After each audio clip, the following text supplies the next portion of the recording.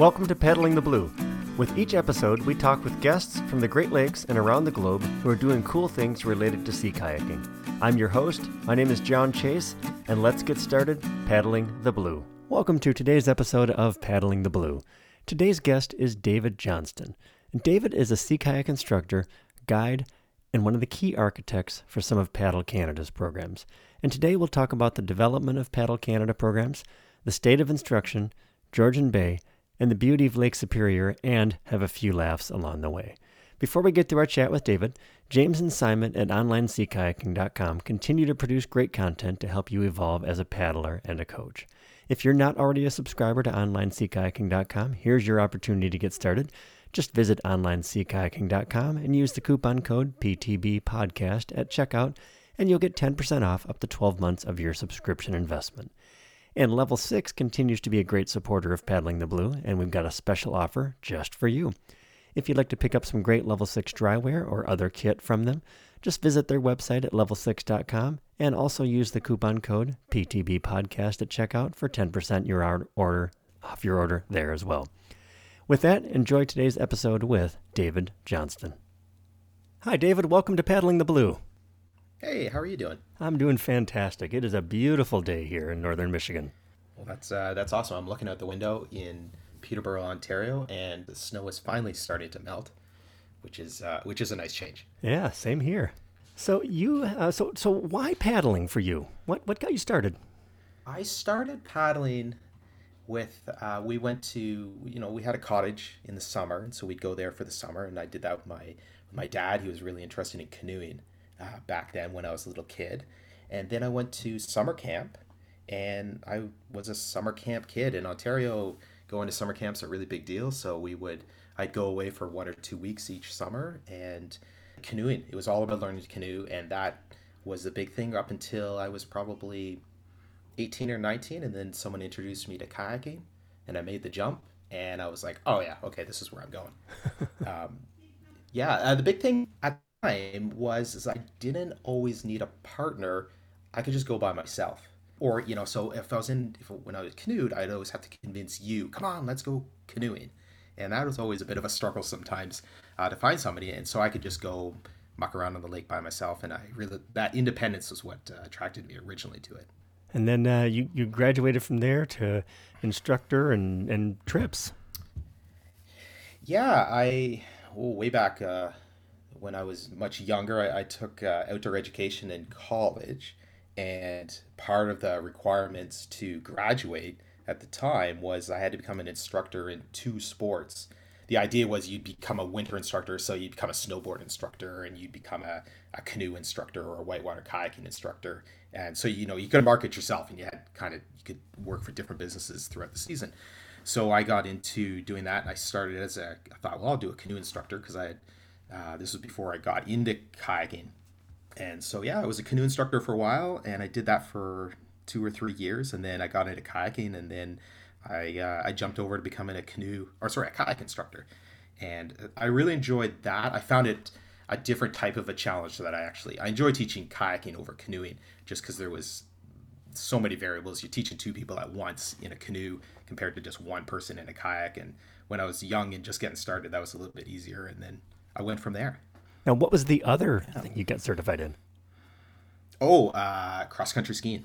Did that for a number of years, and I taught lots of kids in school groups. I worked at an outdoor center. It's all these kids would come stumbling off the bus, and I'm like, let's go put skis on. So, do you still do that? I probably wasn't very we moved out of Toronto about 3 years ago, and Toronto has terrible winters, and so we lived there for about 20 years. And so when we moved there, I sold all my skis. And so when we moved to Peterborough, which is about an hour east of Toronto, the winters, all of a sudden we got snow again. So that was the first fall. I was like, all right, I'm buying skis. I'm getting back into it. So fantastic. Yeah. So we moved up to northern Michigan here in the last year, and we were looking forward to snow as well. It kind of did okay this year, but nothing great. Yeah, it was adequate. Last year was much better skiing, but compared to Toronto, which Toronto's terrible for winter because it's too warm for winter activities, but it's too cold for summer activities. So I always kind of think of this as weird purgatory where everybody just complains because you can't embrace it. So. So through kayaking, you've had a pretty extensive involvement with Paddle Canada. So tell us about your work there. Yeah. So Paddle Canada is the national organization that looks after recreational paddling in Canada. Easiest way to think about it for people who might know, there's British Canoeing, there's the American Canoe Association. Paddle Canada is very much kind of the same, in the same vein of those. So we develop syllabus and instructional programs. We deal with local governments and federal governments around safety, boating safety. They look after four big water sports. So sea kayaking, canoeing, stand-up paddleboard, and whitewater kayaking. And then there's a fifth stream that looks after campcraft, like learning to go camping type thing. So that's a little bit independent because it's not specifically to a boat. There's a national syllabus for all the different disciplines. There's levels and there's instructor streams, and then there's instructor trainer streams for people who want to learn how to teach the different sports. And I got involved with Paddle Canada probably 1999, 2000, somewhere in that time frame. And I actually started working for them because they were in this really small town, and I moved into the area where they were, and they needed they needed like a secretary, and I didn't know anything about them, who they were, and somebody was like, they do paddling, and so I applied, and I basically only got the job because I was the only guy who showed up and wore a tie, and I was like, okay, so I don't know if that speaks to my how good I was as a staff person or not. But... Well, they kept you around though. Yeah, that's true. Yeah, I worked for them for 4 years, and I was around right in a period where they were developing the sea kayak stream. So they were moving out of canoeing. They had a whitewater kayaking program that had just gotten started, and then sea kayaking. And so some of the committee had put together, had been writing it for a year or two before, and it was heavily influenced at the time after the British canoeing stream, and it was just modified for some of the needs for what Canada was looking for. And then so I was brought in kind of at that early stages to help implement it and roll it across Canada. So it went from theoretical to I would talk on the phone with instructors and go, they would be like, I don't understand how this would work, throughout the day. So we spent a lot of time just figuring out systems and stuff like that. So yeah, so I did that for about 4 years. And then after that, I left, we moved to Toronto. And so I still wanted to be involved with them. So I switched over to more volunteering, and I had a real interest in developing syllabus and policy. So I was involved in they have a program development committee for sea kayaking, and it's super nerdy, and they're just in charge of writing the syllabus. So I got involved in that, and I was on that committee for almost 15 years. And yeah, it was a lot of fun. I'm going to step back for a second. So that first certification that you received, if Paddle Canada didn't really have a sea kayak program, where'd you get that first certification? It all happened right at the same time. Okay. So they had just rolled out the kayaking one, and before that, I had just been hacking around in a kayak at the time, and so then I started working for them, and they needed some beta testers, and so I was like, well, I'm on staff, so you can. So that was kind of in the very, very early days when it was rolling out. And so, yeah, I learned how to kayak, and I was, of course, before that, I thought I knew everything. And then all of a sudden I took this course, and I was like, oh, okay, everything's different. Yeah. So now you were part of the team that wrote the National Sea Kayak program then? Yeah, so there was people who originally wrote the program, and then that was implemented. And then about 5 years after I got involved in working with the committee, the program needed a big overhaul, so it just needed to be updated and kind of things we had learned over the years. And so I was involved in rewriting the original program, making we got to the stage where, if you're involved in a project and you want to make like 3 or 4 changes, you might as well make another 8 or 9 because it's the best time to make changes. Sure. So I was involved in about a 3-year project of rewriting and overhauling the whole curriculum, which involved all the typical things of keeping people happy and soliciting ideas from the public and that type of thing. And so then we got an idea and what problems are there and how do we solve these problems, and then how do we roll out all the changes. So that took probably about 3.5 or 4 years at that time. And so that version of the program is what I was involved in. And that got rolled out probably about 6 or 7 years ago now. Okay. And Yeah. then now you mentioned a camping program a few minutes ago as well. So tell us a little bit about that side. That's quite a different side. Yeah, and we developed the camping program. This is one that I wrote originally with another friend of ours. We had a little committee, and it stemmed from this idea that camp craft or like camping skills is heavily embedded in the canoe program, and it's also heavily embedded in the sea kayak program. And stand up paddling is this growing small group of people who wanted to learn how to camp but on a stand-up paddleboard. They're not doing huge distances, but they're going out and they're using that as the vehicle to get to the campsite.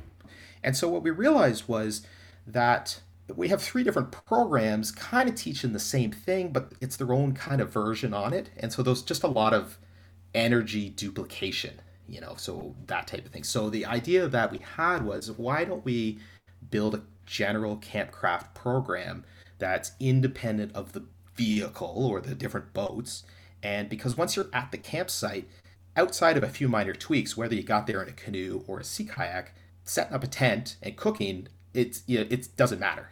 And so that was our original idea, was that we could build this campcraft that would be independent of the different sports, but then people could, as a host, like you ran a paddling school, you could offer a canoe program and a plug-in a camping program because there's a market for it. And so you could do an introduction to canoeing and an introduction to camping program, or if you've got a market for stand-up or sea kayaking, or even whitewater kayaking, it doesn't matter. So that was a big challenge for us at the time, was like, how do we make this thing so that it can mix and match with all these other programs? Or if you just want to do the camping, giddy up and go do it.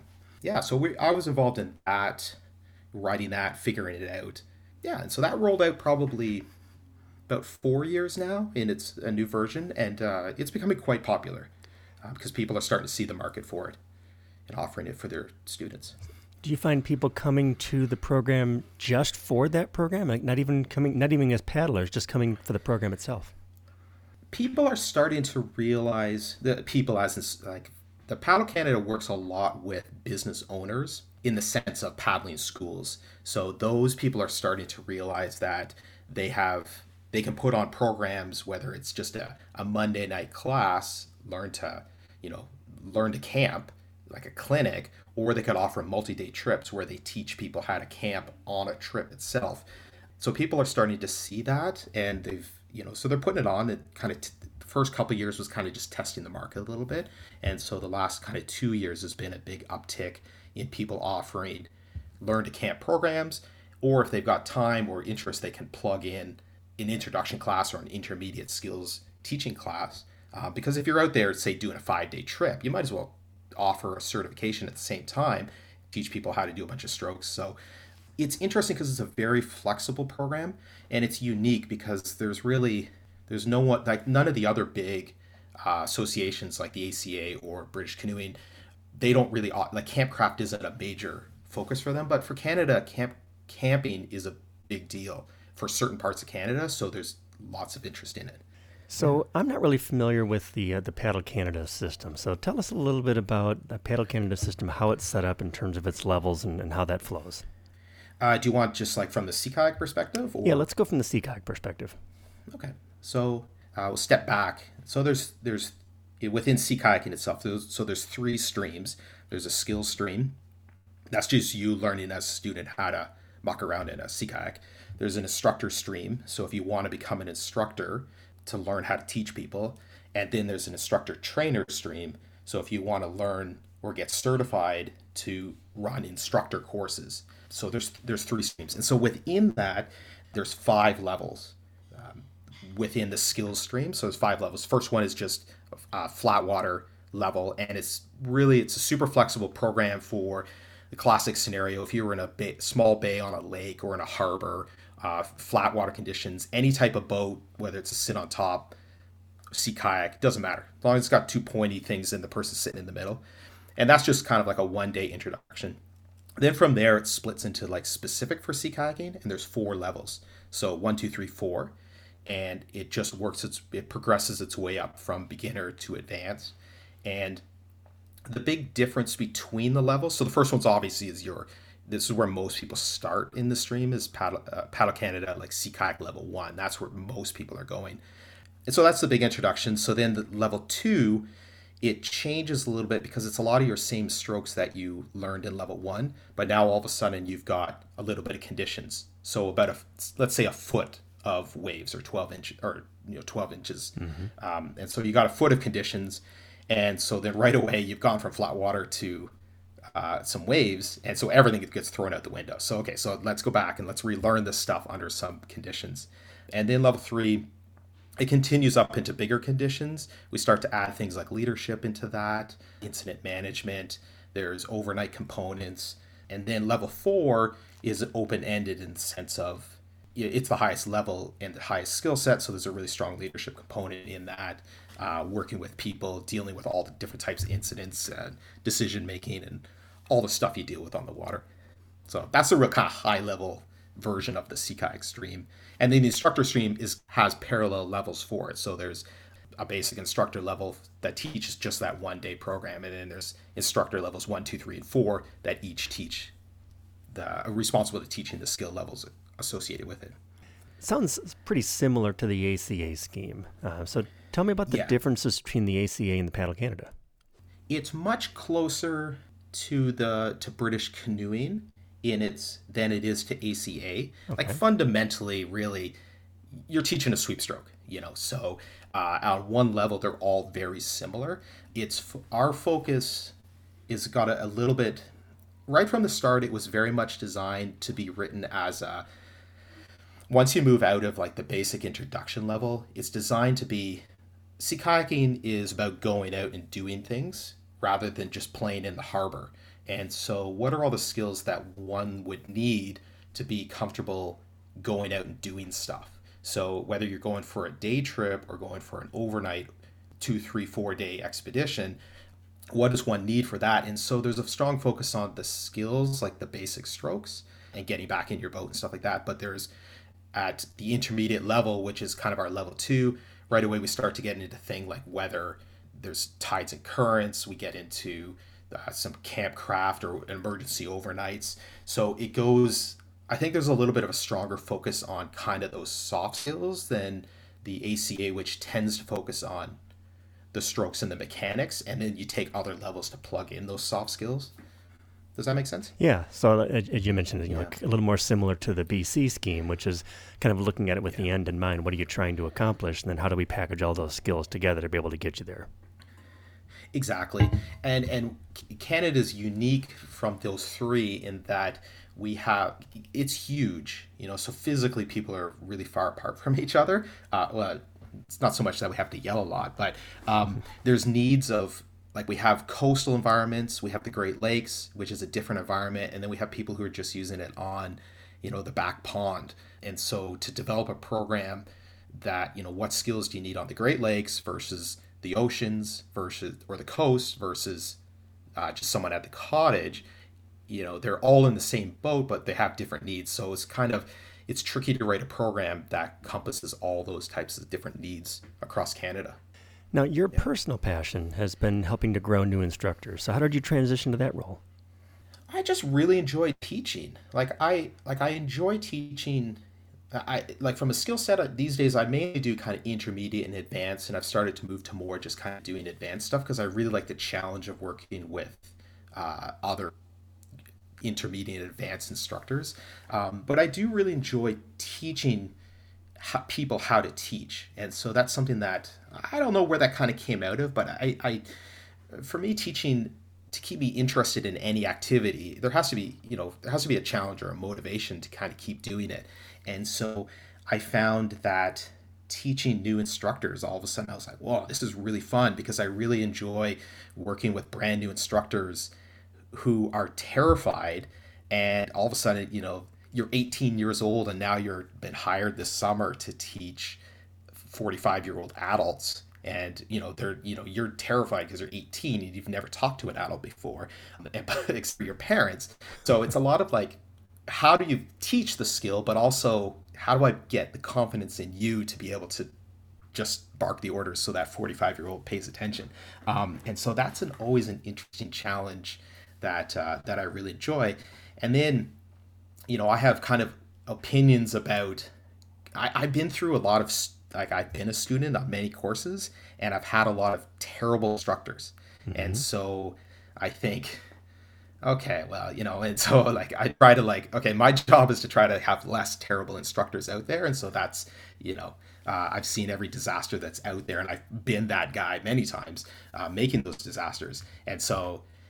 Yeah, so that it's a motivating factor. If we can get better instructors out there, then I'm happy to help work on it. Yeah, we've all had that professor in college that was just absolutely brilliant, knew everything about their subject, but had no idea how to relate that to another human being. Well, yeah, and it's a big thing for me is all your students, they're terrified, and like a brand new student coming into a kayaking course, they're terrified that they're going to die because they're going to tip over and they're going to drown. And so it kind of working through and how to work with people who are just naturally scared, you don't need to make them more scared. Right. And so, so kind of keeping things really light, especially for beginners, light, because you're just out having a great time. So they're going to be fine. You don't need to make it super seriously. So a story that I often tell on instructor courses is my very first skills course. We were standing on the edge of this little river, just calm water going past. And I was super excited. So the way that it was really cold. And so we were just doing some stuff out on the water in the morning, and we're staying dry. And then after lunch, he brings us all down. He's like, all right, we're going to start working. We're going to do wet exit. I'm going to show you how to get out of your boat. And then we're going to do some rescues or re-entry, and I'll show you how to get back in. And so we're standing on the beach right after lunch. And he's like, you're really going to need to pay attention, because if you don't, you could die. And he used the D word. And I was like, at that moment, I was like, what? I could die? Like, I was not prepared to die that afternoon. Yeah. And I remember it was like it. Yeah. And I look back and I think that was, my reaction was probably over the top, but already I was scared. And, so anyways, that really struck home for me. And then when it was all done, I was like, really, we were just falling out of our boats and we're just getting back in. I mean, at no point did he need to give a big speech. So anyway, so I think about that, and that's a big motivator for me when I'm working with new instructors. Like, as I said, they're already scared. You don't need to make it worse than it is. Right. And we're just out having a good time, so. Yeah, we're trying to get people to have fun and not to have them worry about dying. Well, I didn't have a will, so I was not prepared to die that moment. So, yeah. Oh, I remember that. But so I really enjoyed the challenge of working with people, and then how to instill with them empathy in working with a lot of different types of people. So whether it's a young new student or a middle-aged someone who's adult who's now going to have to work with young people or older people, or kayak instructors are generally kind of fit and flexible. And so being able to empathize with your students who are not flexible or not fit, and how to change your lessons to help them overcome those pieces. That's the part that I really enjoy. And that all kind of comes under the empathy side of things. And yeah, having a bit of conversations around that type of thing. Not everybody's thin and flexible like you are. So you got to think about that. So where do you see paddler education heading? It's interesting because it's changed quite a bit over the last 20, 23, 24 years that I've seen. I remember when I first got into canoeing in the early days of kayaking, it was very dogmatic. Like the forward stroke, it had to be placed in the water at a certain point, and it had to within like 2 inches of each other. Like if you were reaching too far, that was wrong. And if you were too less, that was wrong. Or if you're in a canoe and you're pulling up to a dock, I remember in a lesson they would come out and they would measure that angle of your boat coming up to the dock. And if it was like 5 degrees off, you wouldn't pass the course. And, fundamentally, it's like, I'm like, yeah. What's the point? Right. Did the boat make it to the dock? Was it safe? Was it efficient? Was it effective? Was it fun?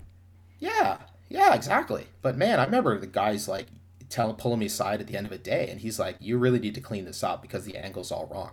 I'm like, oh my goodness. So anyways, I think on one level, I'm really glad that kind of hyper dogmatic approach has really kind of scaled down to, okay, we're out here, let's just have fun. How do we make this safe? How do we be good on our body so that we're not going to wear ourselves out? And there's good technique and all that type of stuff is part of it, but it's less super rigid than it is. I think the other big change. So I'd like to see more of that, not more No, no, less dogmatic, but totally agree. keep going in that direction. Yeah. uh, I think the other big one is there's a large movement of people who are looking for just kind of lessons like a one-off. I've got 2 days, so I'm going to take this 2-day course and this is going to be fine. And then there's a growing movement of businesses offer more coaching and long-term student development. Not everybody has the ability to do that or the interest to offer it or to get involved in it as a student or an instructor. But there's certainly growing demand or interest in custom instruction compared to there was 5 or 10 years ago. So that's an interesting shift, which I'm fully on board with. So, well, what would you say to those who might say an education or certification culture is ruining the adventure in paddle sports? uh, I'd say I kind of sit in the middle All right. because I think it's a valid argument in some ways, and I think it's a limiting argument in other ways. So yeah, I think there's some people who use certification to help boost their egos and to limit the friends that they paddle with. So they would be like, well, you don't have X level, so you can't paddle with us. All right. So there's kind of some of that snootery. There's instructors who like to chase a certification, and if that will help them with their securities or insecurities, then that's fine. But so there's lots of people who will chase a certification and never really use it, and more that's fine. But I think what it's done is it's standardization of instructorship. It's standardized lessons and it's standardized. What's the easiest way to think about it? So we've got a benchmark. So what is a level 1 or canoeing level A, or what is that? Right away we've now got kind of a common language that people can speak to, and so I find that's really helpful. And so if I'm gauging a student or gauging somebody who's coming out, do I think they have the skill set for those conditions that I'm going to take them out in, or we're just going to go out as friends? Now we've got a kind of common language or common experience. Does that make sense? Oh, absolutely. Yeah, I think on one sense it's been good for the industry because it's helped people to be more safe, especially people looking in at the industry, politicians looking in, or the Coast Guard looking in, or safety organizations looking in at an outdoor industry. That fundamentally makes people more safe because there's policies and an instructor system and systems in place to help manage the sport ourselves. And so from that perspective, yeah, I'm all for it. Something you'd mentioned back there just a minute ago was that you can use the certification as kind of a benchmark. If the person has level 2 skills or was assessed at level 2, then you should be able to make an assumption that they can do certain things. But we also know that either certification or that assessment is only as valid as the person certifying. And how does Paddle Canada create consistency among its instructors or assessors to make sure that when they assess somebody at level 2, that's consistent across the board? Yeah, that's the $1 million question, eh? Yeah, it's tough. I mean, there's the best I can speak from is from the sea kayak community. That's because I know that best. Canoeing is probably the next one after that I know. But from the sea kayaking, it's the organization does a couple things. So there's the manual, and it tries to the manual. When we wrote the syllabus, it's focused on student outcomes. So at the end of the day, the student should be able to demonstrate this skill, demonstrate this skill, demonstrate this skill. And it's got benchmarks for what that skill should look like. Other programs that are out there could be focused on, as an instructor, you teach this skill this way, or you introduce this activity this way. We tend to not teach people how to teach the activity, or like the manual doesn't say you must teach it this way. It's all a student outcome. Mm-hmm. So how you teach it, it's kind of up to you. So there's a lot of flexibility in the program, but fundamentally at the end of the day, if the student can do X, Y, Z as part of a forward stroke at that level, how they got there doesn't really matter. So that's it's definitely a pro and a con. The pro gives a ton of flexibility and a bunch of flexibility also for the instructor to emphasize the things that are important to them based on their paddling experience and what they think their students need. But how that leaves for standardization, that's tricky. So anyways, that's a bit of a sidestep. So the organization gets the instructor trainers together because they're the leaders in the disciplines, because they're the ones who are kind of setting the they're training the instructors, and then the instructors are training students. So we work a lot with the instructor trainers to help sit and think, okay, what does a forward stroke at level 1 look like, and what does a forward stroke at level 2 look like, and level 3? And we tried to expand the manual to help get the message out, but then discussing it at those levels, sitting around at different events, that helps out quite a bit, because then when they teach instructor courses, they can instill that kind of standardization. And I agree that the how you got there, so the method that you use to get the end result, isn't necessarily as important as actually getting the end result, as long as the method that you use was safe, efficient, effective. Yeah, rescues or reentry, getting people back in is a classic example of that.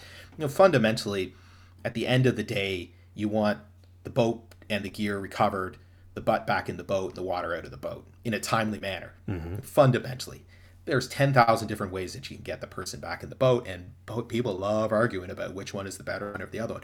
But the manual itself is just like, okay, the student should be able to get back in, gear's collected, everything's reorganized, water's out, and so that flexibility is great, because it doesn't allow people to get super dogmatic from that piece, and it gives me the flexibility to give what I think are the important things, because I have experience in different things, and also I'm in an environment where say the water's super cold, like you're on the coast, you need to get in super fast. Well, if somebody's in the a cottage where there's warm water, it's not quite as critical to race in. So anyways, we had to build that flexibility, and that's the best way to do that.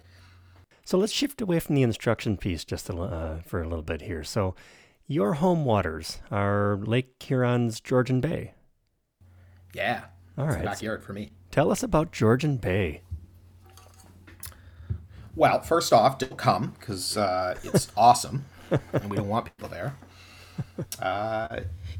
So Georgian Bay it's a huge bay, but it's part of Lake Huron, but it's big enough that it's got its own segment.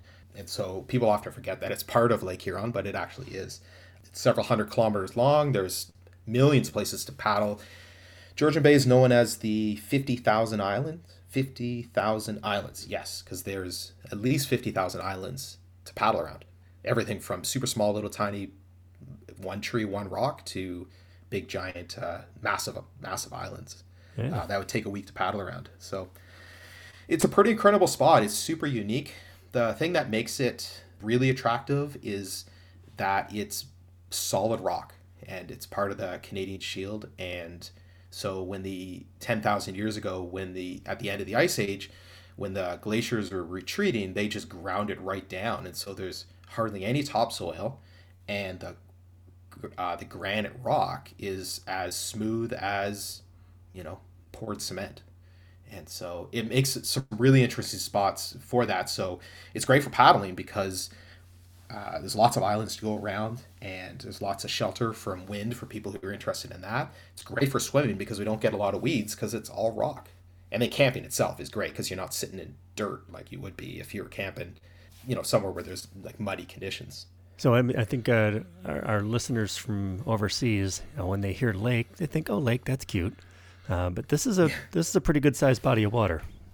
It is. It's certainly one of the Great Lakes, and so the stretch, like when we talk about Georgian Bay, like the distance is, I'm just measuring it here, so it's 180 from north to south, like one coastline. It's 180, just under 200 kilometers, or what's that, 120 miles? Right about that. Yep. There's a significant amount of coastline, and it's a touch more sheltered than some of the other lakes, like Lake Superior, because just the way that the wind blows, it doesn't blow quite as long on the water. So, and we have some shoals that are offshore. So what makes it great is we can get lots of wind, and we can get surf in the fall and that time of year. But generally, we don't get huge surf like you would certainly on the coast, or on Superior isn't. So for people who are just kind of getting started, both say kayaking or getting into camping, it's an ideal location for getting out there and kind of a wilderness experience. So what are some of your favorite spots in Georgian Bay? Oh, well, what I would end up doing for people who are just getting started, there's there's kind of three good places. Well, there's two really good places. So at the north end of it is Killarney Provincial Park. That's at the very top of it, and it's spectacular. It's a provincial park, so that would be similar to a state park for people in the states. And it's primarily known for canoeing and hiking. It runs through an old mountain range, and so it's hilly for people who are hiking, and it's wonderful for canoeing because there's lots of really small little lakes. But there's a couple good access points that'll get you can get out onto the bay, as we would call it, and you can go east west along that coastline and basically just go as far as you want until you run out of days and you got to head back towards the car. The nice thing with it is that there's not a lot of people because not a lot of people know that that's a good kayaking spot because everyone thinks about it as canoeing or hiking. And so you don't see a lot of people out on the coast. And a lot of canoeists don't like it because why would you when you could go inland where there's less wind and you can just work through some small lakes. So yeah, so Killarney is a fantastic area. It's really good. It's great for someone who's just getting started because you have that security blanket of being still in a provincial park. And so if you needed to get help, all that, you can access that type of stuff. Yeah, it's pretty gorgeous. The other area that I would send you to if somebody was getting started, so there's a small town. So the eastern side of is the main eastern shoreline is the main north-south section, and right in the middle is a small town called Perry Sound, and that is probably the best jumping off point for most people who are wanting to go to do something out on the bay, just because the town's there and you can rent boats and it's close for people coming up from Toronto, for example. So there's quite a bit of different paddling there, north or south of that. You could drive an hour in either direction, and you could find enough for 10 days easily, no problem. All right. For campers, yeah. Now that the bay itself is it's not very far from Toronto, and Yeah. not very far from Detroit. So you've got major metropolitan areas within a few hours. So does it still feel remote? Yeah, it does because most of the development is at the southern half of it, as far as cottages or towns.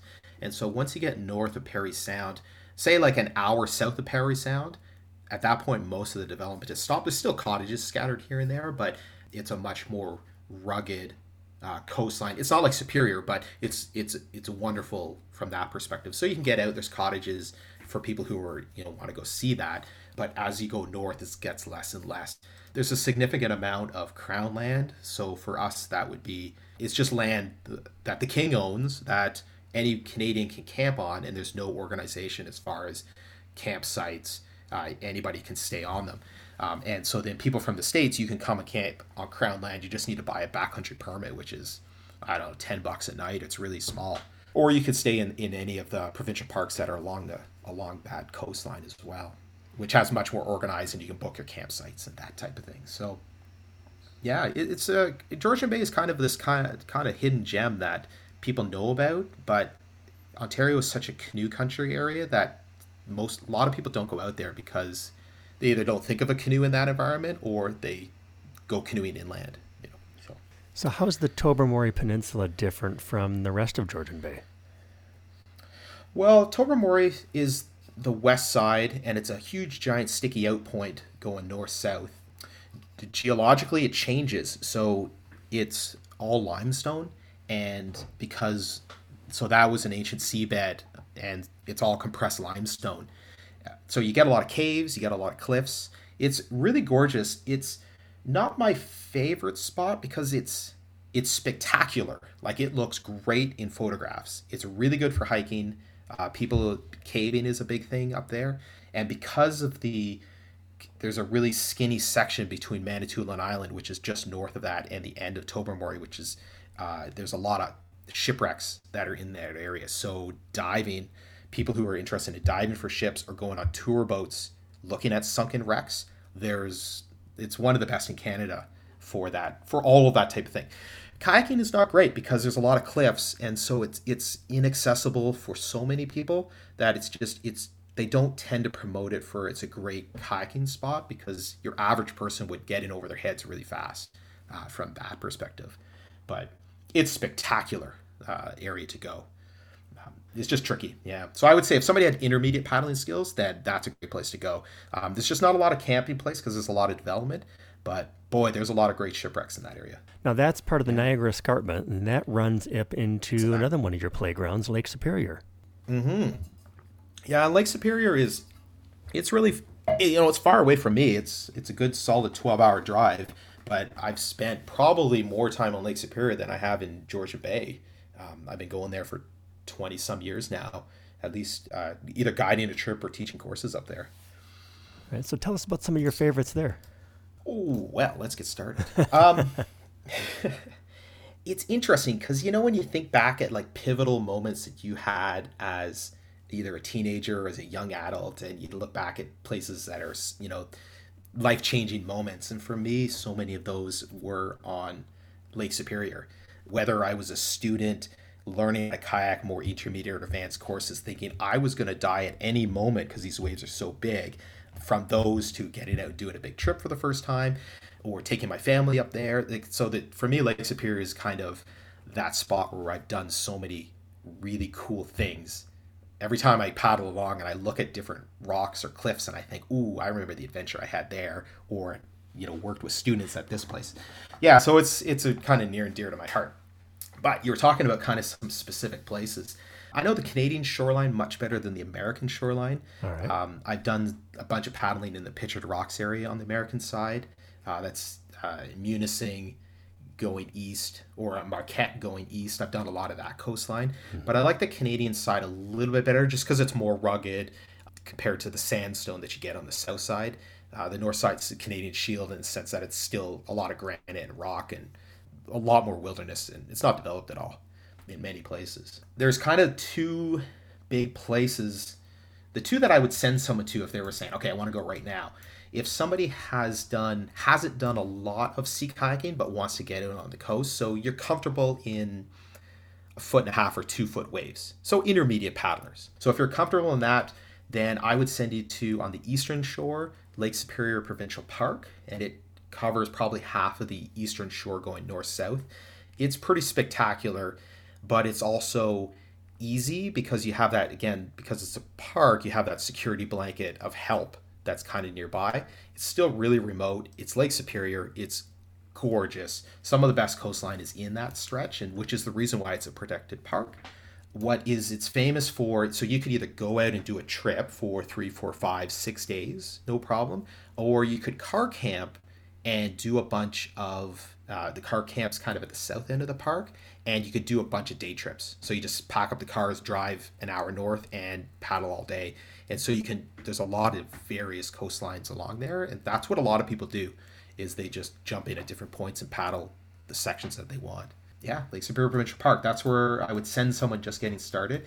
And if they were interested in a longer trip, then the Pakasaw coastline is the big stretch to do. So if somebody's looking at a map on the Google, Marathon, Ontario is a small town, and just south of that, there's a huge coast of. It's in the north central section. It's on. You just basically look at the stretch that has no roads, and that whole stretch going south, and then it curves around and goes east along the shore, and you end up in the small town of Michipicotton, or Wawa. There is the bigger town that's right next door.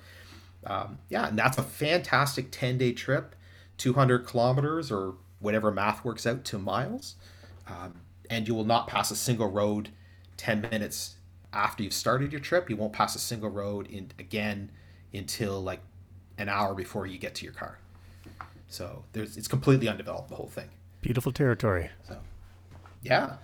Have you been to that area at all? I've not actually. One of my that's been on my bucket list. I'm much more familiar with the U.S. side, the UP Michigan coast, than the Canadian coast. I'm familiar with all the areas by drooling over maps and all that, and there's lots of places that I want to go there. And actually, one of my first interviews was with Henry Davies, and we were talking about the marathon to Wawa route.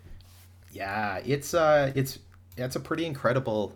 It's a pretty incredible piece of coast because there's a good chance that you will say after the second day, you probably won't see anybody for like the next 6 days, and then you might see somebody closer to town at the other end of your trip.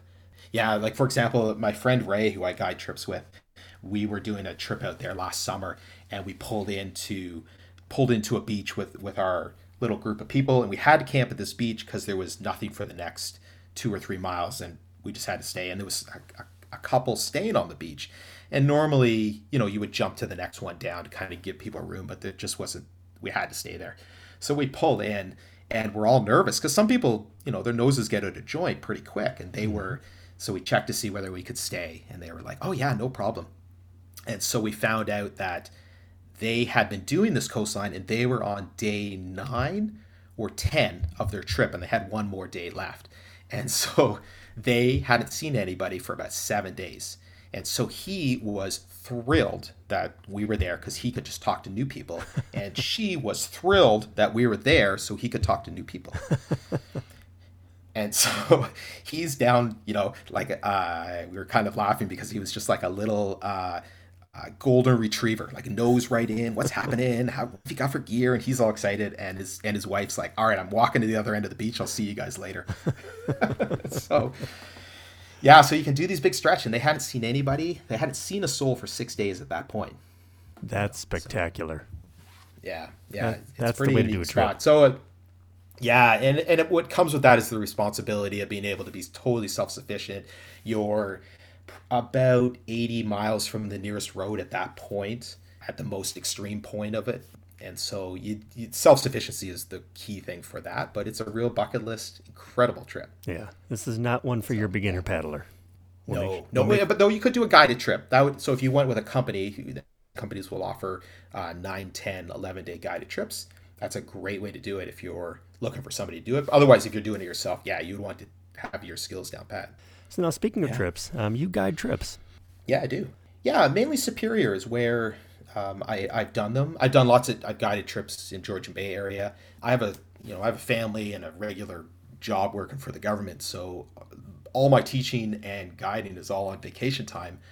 So I kind of do one big trip a year, and the rest I'll teach throughout different places in Ontario. Mainly I'll teach in Georgian Bay area, but yeah, so that all kind of came about so my friend Ray, we've been friends for years, and we started doing trips together, and then and we both teach, and we were like, man, we should start offering trips, because what we wanted to do as far as a little bit more push trips, going after clients who were interested in less catering, more independence, but needed some hand holding to get us there. And we thought there's kind of a market for people like that. So yeah, so we started offering trips about 5 or 6 years ago, and we would just pick it. We were like, okay, we're doing this 180 kilometer stretch or 200 kilometers. So what's that, 120 miles or so?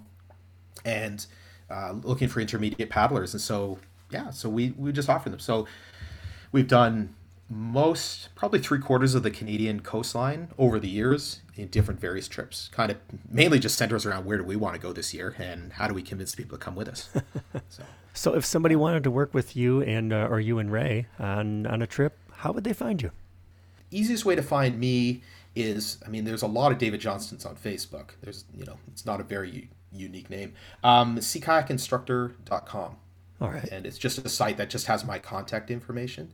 And that's probably the easiest way for someone to get a hold of me. I do a lot of custom work. I work for at some point, most of the different paddling schools in Ontario and in the Midwest. I've worked for a bunch of different ones over the years. So I don't own my own business, but I kind of just fly under the radar, and I teach for all these other paddling schools, which is great. So it gets me in a lot of different environments. Yeah. Sure.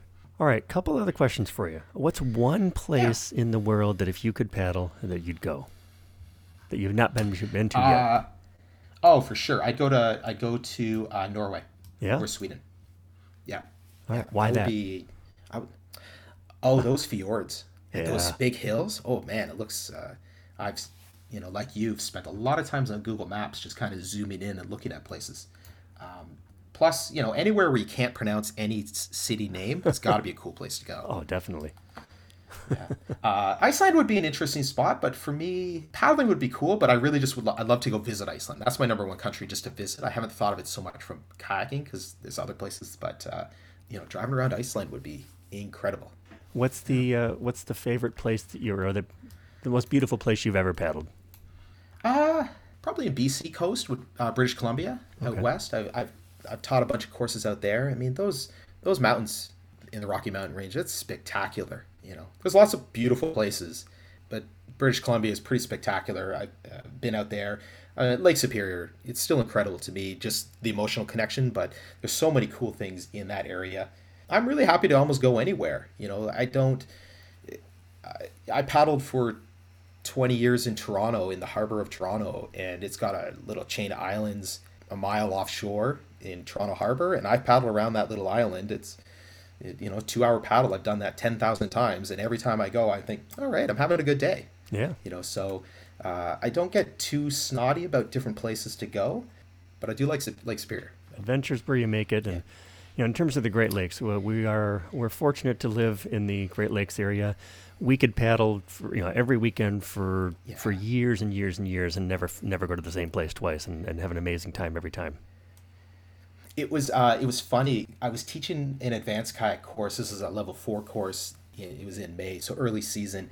And that advanced level, this was in Tofino, British Columbia, so Vancouver Island. And that course is in the early beginning of the season, and it's an advanced level, and tends to attract kind of people working in industry, so other guides or other instructors looking to work on their skills. And so I was teaching this little class, and we were talking about, and they were all poo-pooing the Great Lakes. They were like, oh, Great Lakes, why would anybody want to go there? And I'm like, well, let me tell you about it. And they had, their whole career was basically on the ocean. And I'm like, yeah, the ocean is amazing because you got tides and you got cool wildlife, and it's pretty spectacular.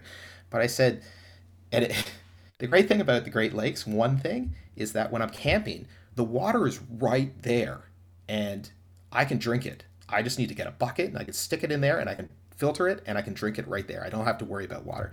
And it blew their minds that you could just get water right, like that fresh water was like such a foreign concept to them. And I'm like, come to the Great Lakes. You got lots of fresh water. Yeah. You don't have to think about it. And the water stays there, so it's not like you're going to have a long carry or anything like that. Yeah. You don't have to think about tides or how far away is the water going to be when I actually get up and start paddling. Yeah. It was really funny. It was a couple of them, and they had been guiding for a number of years, but I've rarely had blown people's minds on something so simple as that. Tell us about your progress towards your career goals of becoming either a professional wrestler, referee, or a certified water slide tester. Oh boy, both of those would be amazing. I remember when we were kids, my dad loved wrestling. And so that was something that my dad probably was just into it because we were into it. This was a young kid in the mid 80s. And I remember we'd watch it Saturday mornings, and then we would wrestle each other, and then until one of the kids started crying. And then that was the end of it. So, and then water slide tester, boy, I think that would be a bit of a niche market. So it's tough to break into that. So I used to manage a water park or oversee a water park. And no, you did. Did you? Oh, yeah. At the beginning of the season, we had to go test the slides. It's part of the job. That's amazing. I'm so jealous. Oh, that would have been terrifying and fun at the same time. So I've got one final question for you, David, and that is, who else would you like to hear as a future guest on Paddling the Blue? Oh, there is lots of people. I'd say probably somebody you should definitely consider would be a Canadian, because you need more Canadians on this show for sure. Certainly. You should talk to Michael Party. He's in Victoria, BC, in British Columbia, and he's an incredible instructor. And he's one of the kind of patriarchs of instruction in Canada. And kind of he spends a lot of time really thinking about what are some ways that we can make instruction better, and how do I apply basic standards of teaching and educating adults, and how to apply that to sea kayaking. And so he was around, right? He wrote the original program, was very influential in that. He was one of my original mentors in helping both get opportunities to kind of work with him and work under him and things like that. Yeah, really interesting guy. Excellent. Well, I will connect with you offline, and we'll get in touch with Michael Party and get him on the show. Yeah, he would like it. He's quite a thinker. So. Excellent. Well, David, it's been fantastic talking to you, learning about Paddle Canada and your connection to Paddle Canada, the differences and similarities between ACA, Paddle Canada, British canoeing, and kind of where paddling instruction is going.